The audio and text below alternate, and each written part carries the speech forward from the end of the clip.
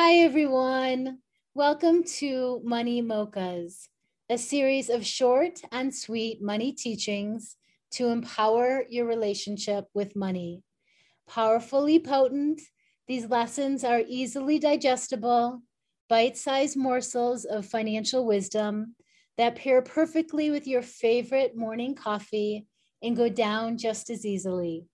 I am Barry Tesler, a financial therapist, author, and creator of The Art of Money, my year-long money school and global community that I'm honored to lead with love, encouragement, and more than a little dark chocolate.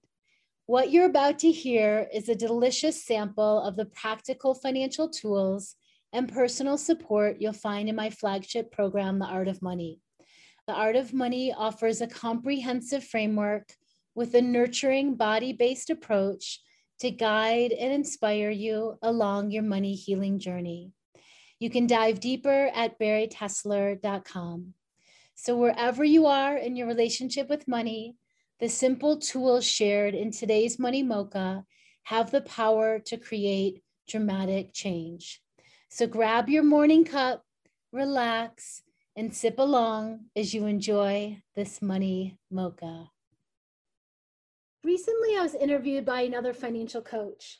She mentioned that her husband was having such a hard time understanding the concept of money stories. And he said that when he read the chapter in my book called It's Never Just About the Money, which highlights deeper themes that come up around money, such as safety and enoughness and responsibility and power and value, he was finally able to get in touch with some new aspects of his money story and patterns and dynamics. And they were able to have some brand new, real money conversations that they had never, ever had before in their marriage. And I loved hearing this so much, and it made me realize that I want to read an excerpt from my book. It's Never Just About the Money, and I want to give you some prompts to help you explore these deeper money themes. So here we go. It's never just about the money. When my husband and I first moved in together, finances were tight. We were living in a tiny cottage in the redwood forest of Sebastopol, California. This was almost 2 decades ago.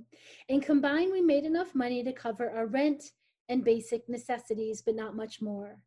But we both valued locally grown organic food enough that we agreed to prioritize this expense over anything else, like attending concerts or dining out. So once a week, we made our pilgrimage to the co-op in town. I'll never forget how reverently we carried those precious paper bags back to the car each week. I'll also never forget the look on my husband's face as every week he sat in the car for a long moment, staring at the astronomical receipts and spiraling into a dark place. Sometimes, as he cycled between terror and numbness, I could reach him and pull him back to the present moment with me. Other times, it seemed he was spinning in his own private black hole, with no hope for escape. While those grocery trips were certainly a financial stretch for us, they never put us at the edge of eviction. We could afford our organic produce by living extremely frugally in other areas of our life. Something deeper was going on here.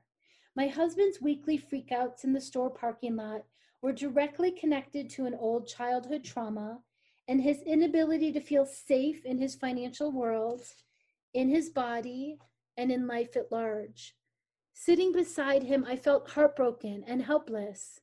Since then, I've learned not only how to support others through situations like this, but also just how common such feelings of unsafety are around money, even for people who have all of their basic needs met, or even all of their comfortable needs met. Money is directly tied to our most primal survival needs, food in our bellies and roofs over our heads. This is why money can be such a vulnerable part of life. But safety is only one of the deeper issues we may discover when we scratch the surface of our money stuff. Our money relationship brings us into direct contact with a whole range of deep, complex themes, including our relationship to pleasure, abundance, and thriving, how we access feelings of enoughness and safety, our capacity to feel worthy and valuable, our self-confidence, self-reliance, and resilience, our ability to get vulnerable and ask for help. These themes are rolling just below the surface of our interactions with money. Though many people go their whole lives without recognizing the deeper issues fueling their money challenges, this is why a simple late fee can send us spiraling into catastrophic shame, or why that spat with our honey about the vacation budget can make us feel so powerless or rageful. This is also why money issues can feel like emotional quicksand. A simple evening of paying bills may trigger a confusing cascade of self-doubt, shame, and memories of old trauma. It's about the money, but it's never just about the money. We all have our own constellations of challenges, patterns, and essential inquiries associated with money. And like peeling back the layers of an onion, new and deeper themes reveal themselves the longer we work with our money relationship. Money usually mirrors our inner world. The unresolved issues, suppressed gifts, and growing edges. So when we get brave and bring love and mindfulness to our money relationship, it can become a sacred training ground where we unravel old knots, practice new skills, and learn to tango with these tender, essential elements of life. This rich work is what continually fascinates and excites me about money work. It is utterly life-changing. So over the years, I've seen the themes emerge for people in their money work again and again. 5 of the most common are safety, enoughness, responsibility, value, and power. You may identify closely with 1 or 2 or 3 of these themes, and you will find practices here to support their unfolding. But even simply acknowledging some of these deeper currents in your money relationship can help you relax into a healing process, as long as you keep bringing gentle, loving awareness to whatever you find within yourself. So let's talk about the concept of safety for a moment. Here's the truth. We all go through different phases and cycles in life, ups and downs, ebbs and flows. Some years we're earning more, some years we're earning less. Some years we're in a big transition, or we're paying down debt, or we're just trying to keep our head above water. In a long life, most of us go through many different phases and cycles. And we can learn to cultivate a deep inner sense of safety that can help us feel calm and secure no matter what's happening around us, no matter what phase of life we're in. And this inner safety soothes the impact of challenging times, makes good times even more enjoyable, and opens up our ability to imagine new creative solutions in the challenging times. So my favorite approach to cultivating safety is somatic or body-based practices. These practices are often deceptively simple, but incredibly powerful, and they help us self-regulate, self-soothe, and find safety within ourselves no matter what. So here are 2 practices that you can do right now. One is doing a little body check-in and letting yourself slow down and check in to what is happening in your body in this moment, on a physical level, on a sensation level, on an emotional level. Or maybe if, it just helps you slow down to just be in the physical level, do that. Or if it helps you find a moment of slowing down in your body by just letting yourself notice what your sensations are, or letting yourself notice where your breath is in your body and seeing it if you can deepen it. So the first practice is asking yourself to pause, slow down, and take notice of anything that's happening in this moment, which I call a little body check-in. The second practice is called titration, and it comes from Peter Levine's work, Somatic Experiencing. And it's asking yourself to take on a project or a money step in bite-sized baby chunks, because we can get so overwhelmed with everything that needs to be done or learned around money And so if we can ask ourselves to take a next step, a baby step instead of, the next 5 steps. So it's to break down something into 3 little baby steps. So the concept here in the practice is titration. So if you can take a moment, here's your journal prompt. It's a journal prompt, so it's asking you to either give yourself a new practice, anything that I just named, or a new next step that would help you begin to cultivate safety in your body around your relationship to money more. So what is a practice that you can do? What is a next step that you can take? Or even just journaling about what safety feels like in your body. So let's talk about the concept of responsibility for a moment. In our secret semi-conscious dreams, for some of us, we may imagine someone else swooping in, saving the day, and rescuing us from our money troubles. We might imagine someone gifting us $1 million, paying off that credit card bill, or handing us a winning lottery ticket. Or perhaps we dream that someone will simply do this money thing for us so we don't have to learn how to be financially literate and mature. Here, a knight in shining armor or a queen might file those tax returns for us, negotiate a better interest rate in our home, or set up a financial tracking system for us. Even if on one level we strive to become more responsible with money, there's often a deeper shadow level at which we shun this burden and wish someone would just take care of this for us so that we don't have to do it ourselves.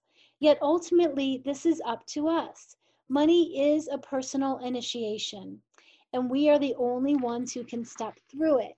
But we can get people to help us and to get great financial support from financial team members like a bookkeeper, an accountant, or financial coach or financial planner.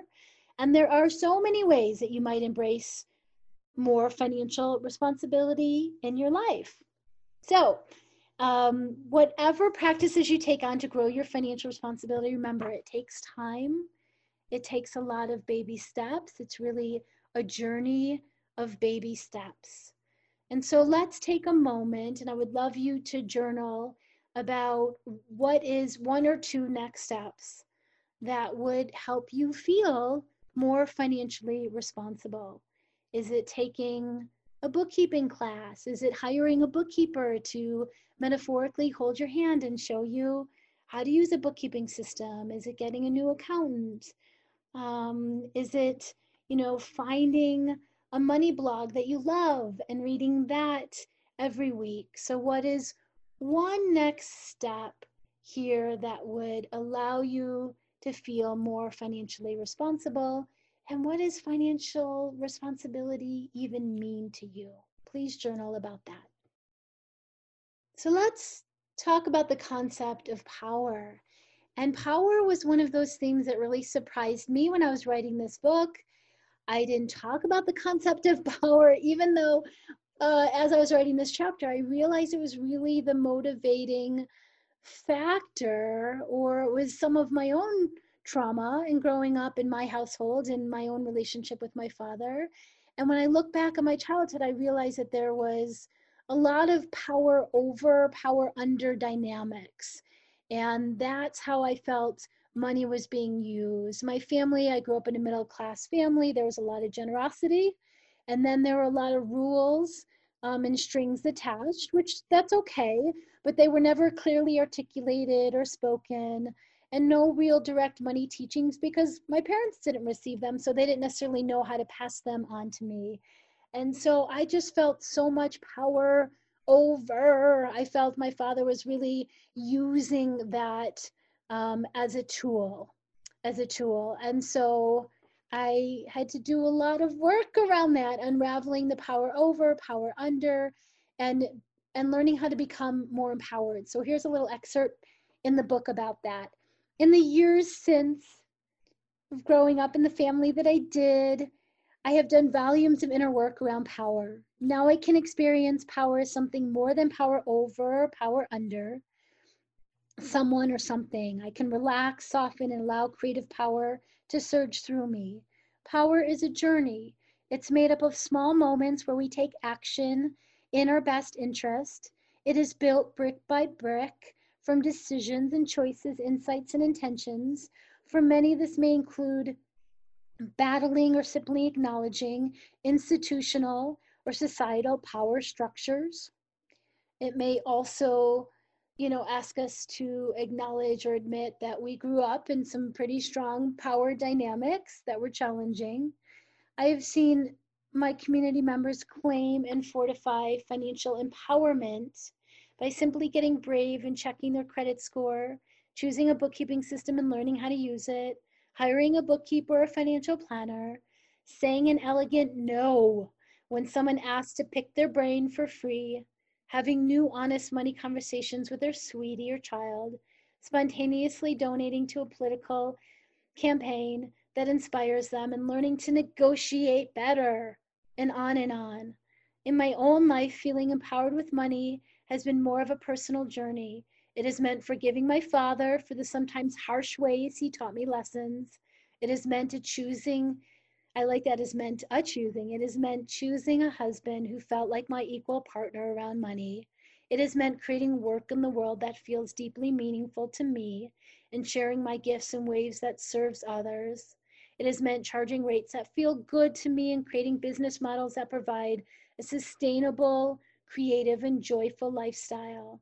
It has meant honing and trusting my own financial competency more and more.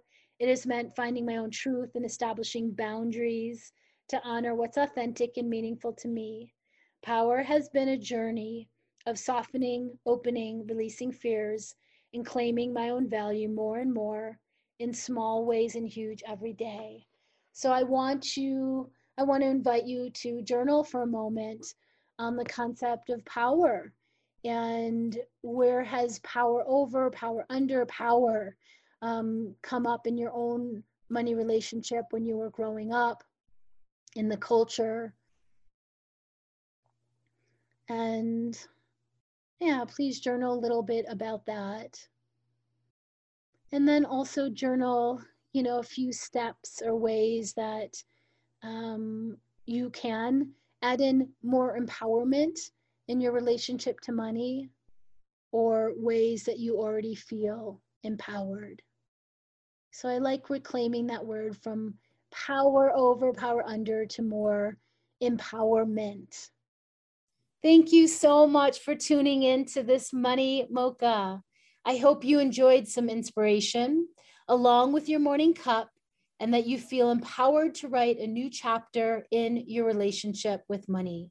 After all, money touches everything in our lives. If you feel called to wade deeper here, pack your financial goals, soul deep aspirations, and grab your favorite person. My holistic framework blends therapeutic, body-based practices with the real-life tools you need to create healthy, sustainable change in your money life. So if you are ready to begin your money healing journey with the Art of Money today, you can learn more at barrytessler.com.